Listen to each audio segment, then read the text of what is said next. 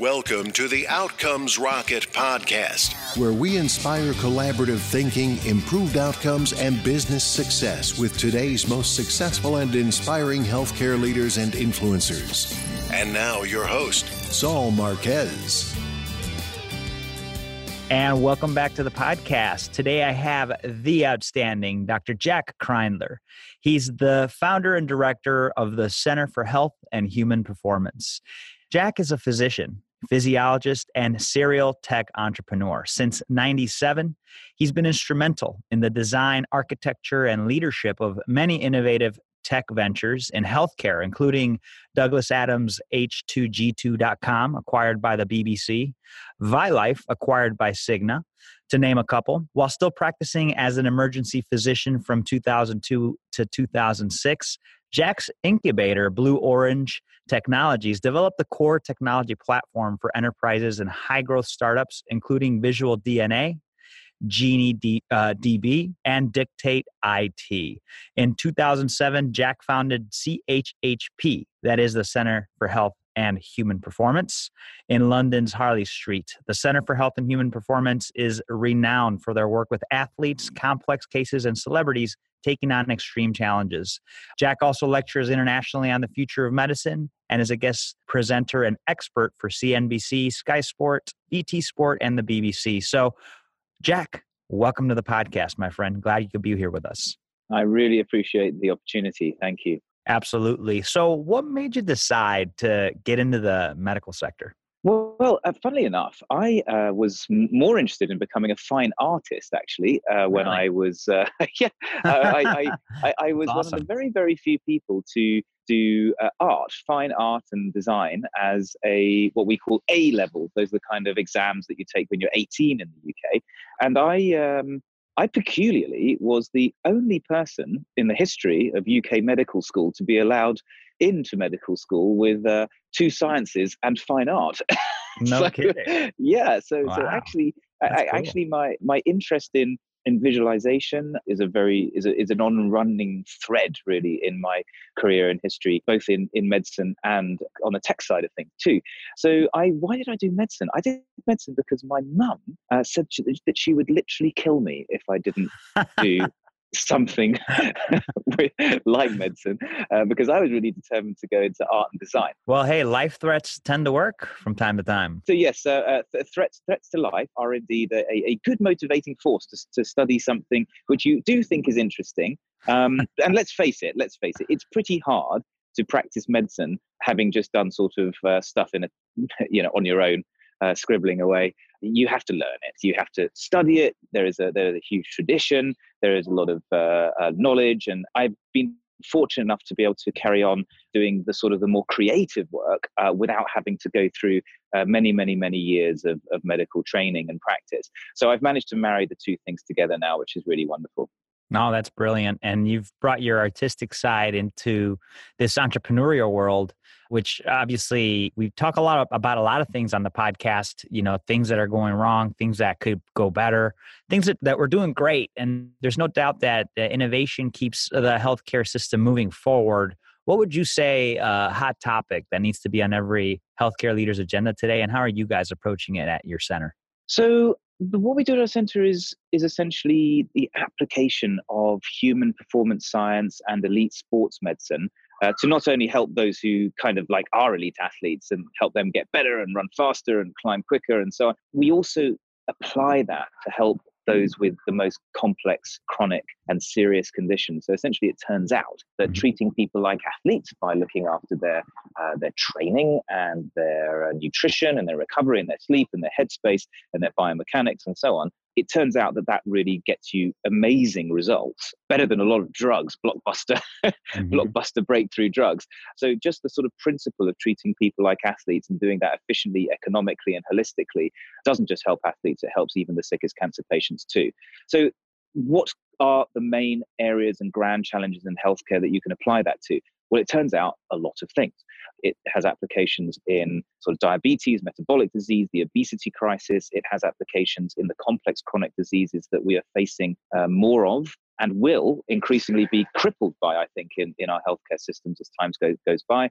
And they are, things like congestive heart failure, chronic obstructive airways disease, and cancer. So there's a great many applications for not just fixing stuff, but also optimizing the human body and its own ability to repair and be resilient and perform.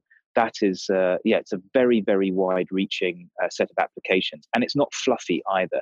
The important thing to remember here is that over the last decade or so, we've begun to really understand the metabolic, the hormonal, the immunological basis for why being fit, in this sort of very simplistic term, at a molecular and at a cellular level, why it's so important in both health and disease. Super fascinating, and definitely in need of trying things that work. The number of patients with chronic diseases continues to grow. We got to do something differently. So very fascinating that you guys are taking this approach and sort of turning it on its head by way of like who the candidate for it is. So very, very intriguing there. Can you give the listeners an example of how your organization's creating results by doing things differently? Sure. I think if you were to take a standard model of healthcare, it's very much based on good evidence that's developed through randomized controlled trials, usually sponsored mainly as a result of a new drug that can be patented, a new agent, a new treatment, a new therapy. And once those agents, treatments, therapies, pills, potions, and so on have been given license to be sold, then that effectively incrementally improves the way which we treat a particular condition. Our approach is very much more of an integrative, adaptive approach. It's what you do to improve an athlete's performance, and it's what you do when there are lots of complex things going on that all interrelate with each other. That's very hard to sort of put your finger on one thing that's gone wrong. And so, for us, we collect a lot of data about a lot of different topics. So, for example, we will collect a lot of data physiologically about how the person's body is functioning, put them, on an exercise rig and do heart and lung and metabolism testing on their physiology to see just how fit they are, where the holes in their physiology are, how we can improve those things through the right kind of training, the right kind of recovery, optimizing sleep, optimizing nutrition, micronutritionally, and so on, and then develop a program of training and nutrition and sleep and recovery and getting your headspace right, which we don't make assumptions about. We test and then we adapt. And it's just like we would do automatically if we were flying an airplane. We wouldn't make an assumption that we plotted was exactly the right route. We would absolutely test, meticulously test in real time. But in the case of aviation, it is literally in real time, exactly what it is that we've treated. Is it working? Is it not? Is the condition getting better? Is it getting worse? Is it staying the same? What is the reports from the patient? Not just what do we see in our exercise test lab or in our blood tests or whatever laboratory exams we're doing. And then we would adapt. It's exactly what you do to keep an airplane safely and efficiently flying in the sky. Why don't we do that in every case in medicine? Previously, impossible. We wouldn't have the ability to collect lots of biomarkers and do lots of things efficiently and economically. And we didn't have the analytics to be able to do those adaptations in real time. But now we do. And I think we're moving into an era of medicine where there's going to be no excuse for personalizing what it is that we do and adapting it in a much more high frequency way. That does not mean, though, that we will lose the very great advances that we have gained from doing randomized controlled trials. But it does mean that when we combine those things to treat complex diseases and complex systems, that we also employ all of the tricks that we've learned in economics, in aviation, in the way that we protect our countries using military security. There are countless numbers of examples of different areas where we use assumptions and then high frequency adaptations to what we do. And we have to start doing that in medicine. And I think that's really where we have started and where I hope the rest of medicine will go.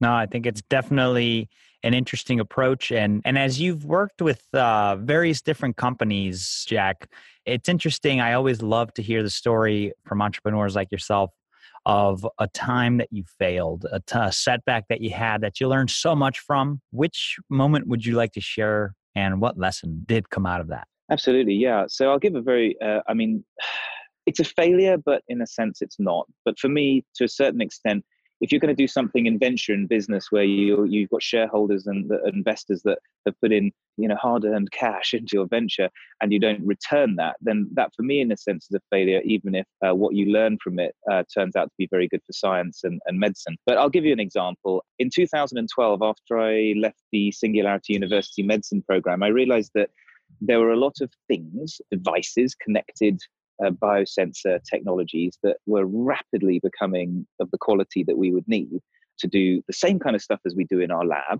but could be done at home.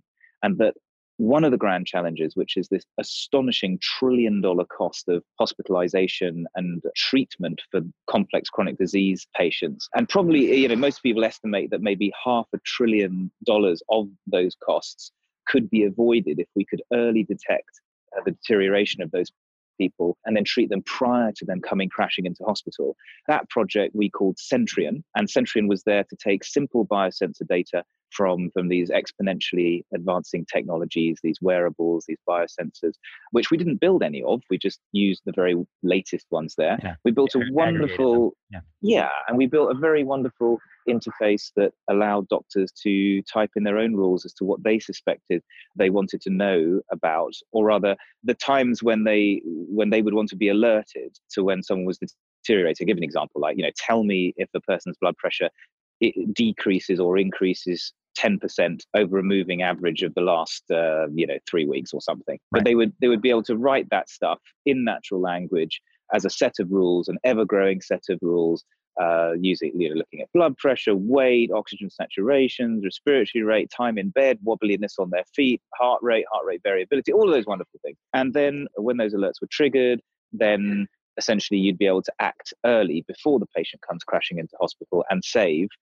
an astonishing amount of money and pain for health systems and patients alike. Sounds like a great idea. And we found out pretty quickly that we could detect 5 days in advance with very, very minimal false alarms that patients would end up coming crashing into hospital. Potential savings, astonishing. Mm-hmm. Hundreds of billions. But guess what? After $20 million worth of spending money developing this incredible technology, which did not need to be, which the FDA said they did not need us to go back to them every time we improved the algorithms. I'll explain why in a minute. It's sort of a small stroke of genius on our part. So we could rapidly iterate these algorithmic sets of rules. We discovered that there was nothing in the healthcare systems to reimburse doctors or clinicians or hospital systems for keeping people out of hospital. There was the 30-day readmissions thing, which, if you come crashing in, then of course, if we can try and help them stay out of hospital, there is that, yes. But there is no code for reimbursement for acting early before there's an actual thing that you can diagnose. This is pre-diagnosis.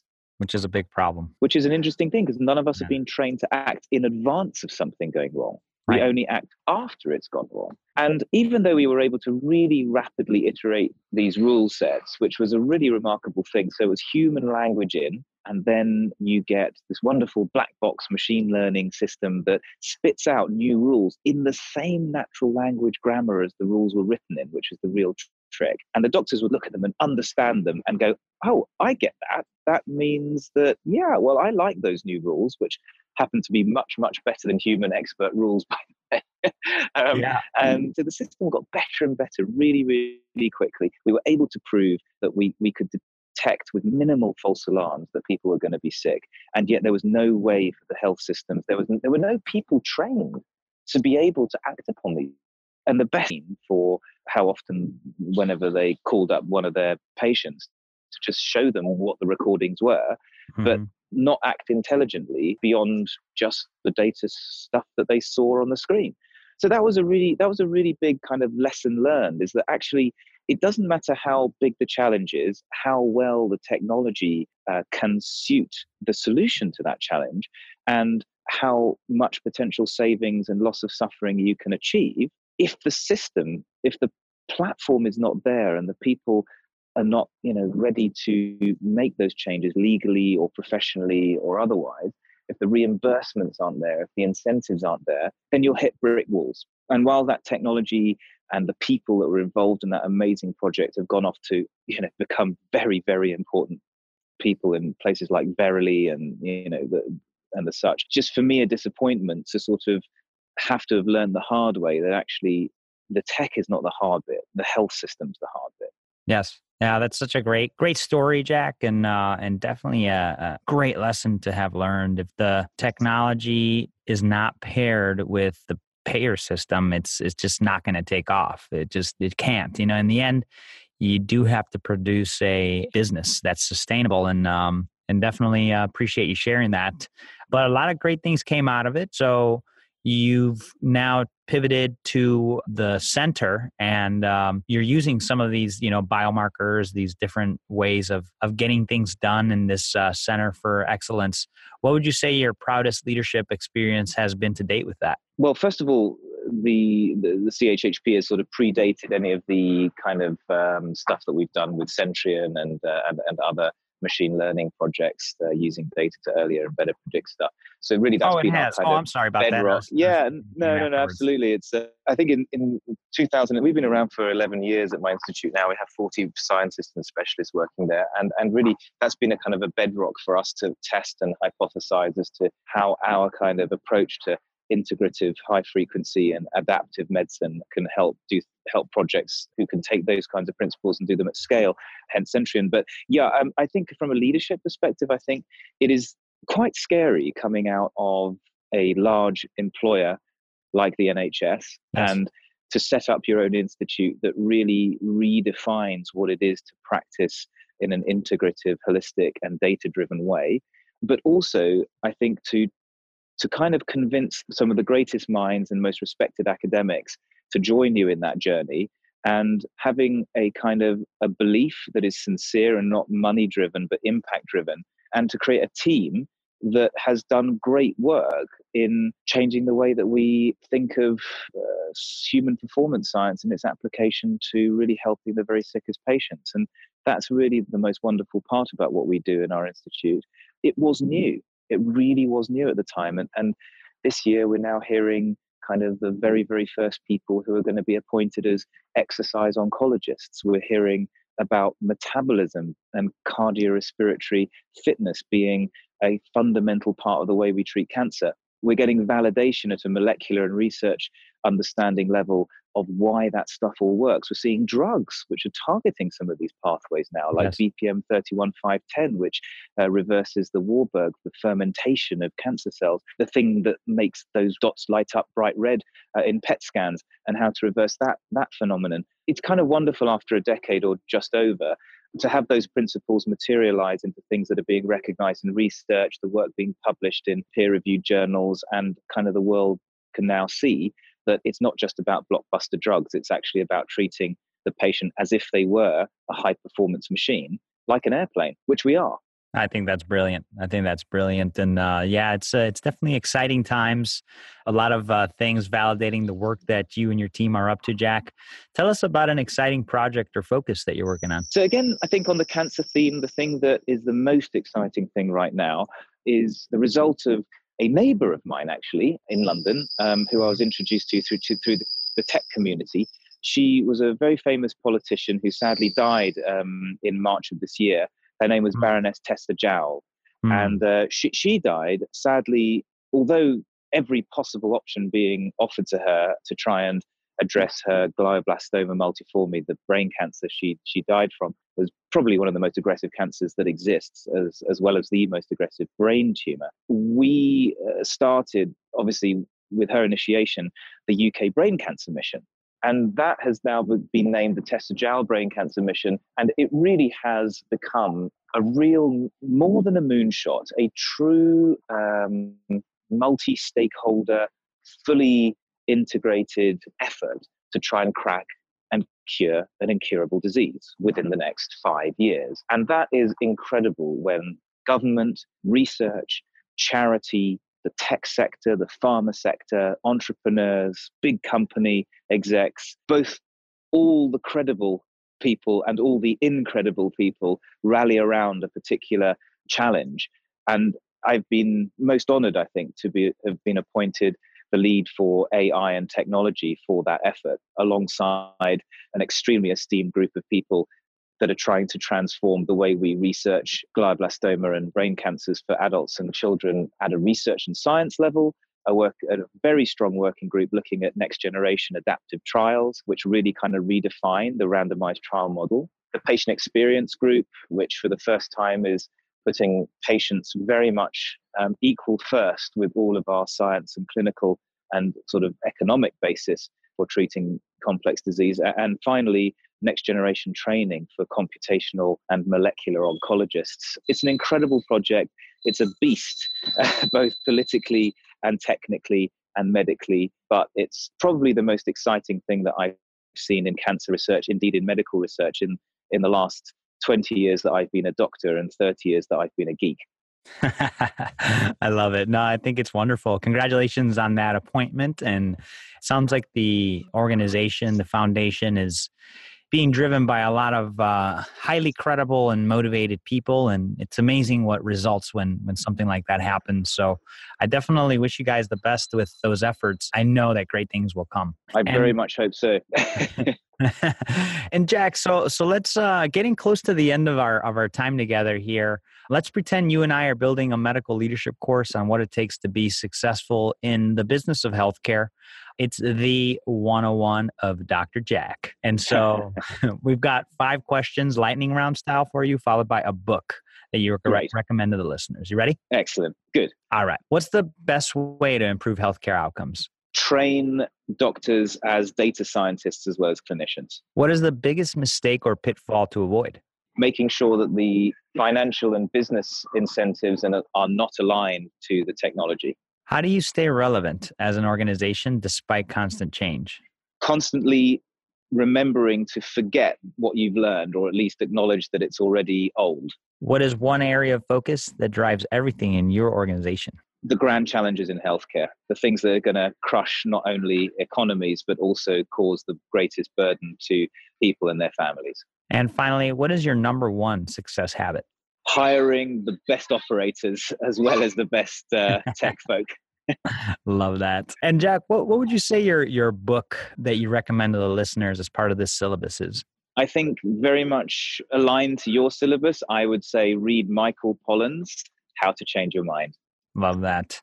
Folks, to get a link to this book, a copy of the transcript of our discussion today, as well as your mini syllabus, go to outcomesrocket.health and you'll find all that there. Just search for Dr. Jack and you'll find it there. Before we conclude, Jack, I'd love if you could just share your closing thought and then the best place where the listeners could get in touch with or follow you. Sure. Well, to get in touch with me, I think just Google me. There's a lot of stuff out there, lectures and talks and interviews with some of the most inspiring people I've met. And obviously, anyone's welcome to reach out to me on LinkedIn or Twitter or the usual kind of social media channels. And my final thought really is we have in healthcare a golden opportunity to change for the better. It is disruptable without being disruptive.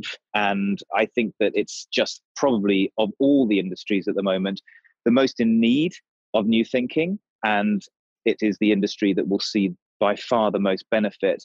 And obviously, because it's really a very human thing, I think it's probably the thing that the cleverest people in the world should be focusing on. But I would say that. I love it, Jack. Hey, well, I certainly am excited to share this interview with our listeners. I know that you're on the road today, so I appreciate you carving out the time to speak with us and looking forward to staying in touch. It's been a real pleasure, and hopefully there'll be more to come. It'll be really wonderful to see how this turns into real action. Consider it done, my friend. We'll chat with you soon. Cheers. Thanks for listening to the Outcomes Rocket podcast. Be sure to visit us on the web at www.outcomesrocket.com for the show notes, resources, inspiration, and so much more.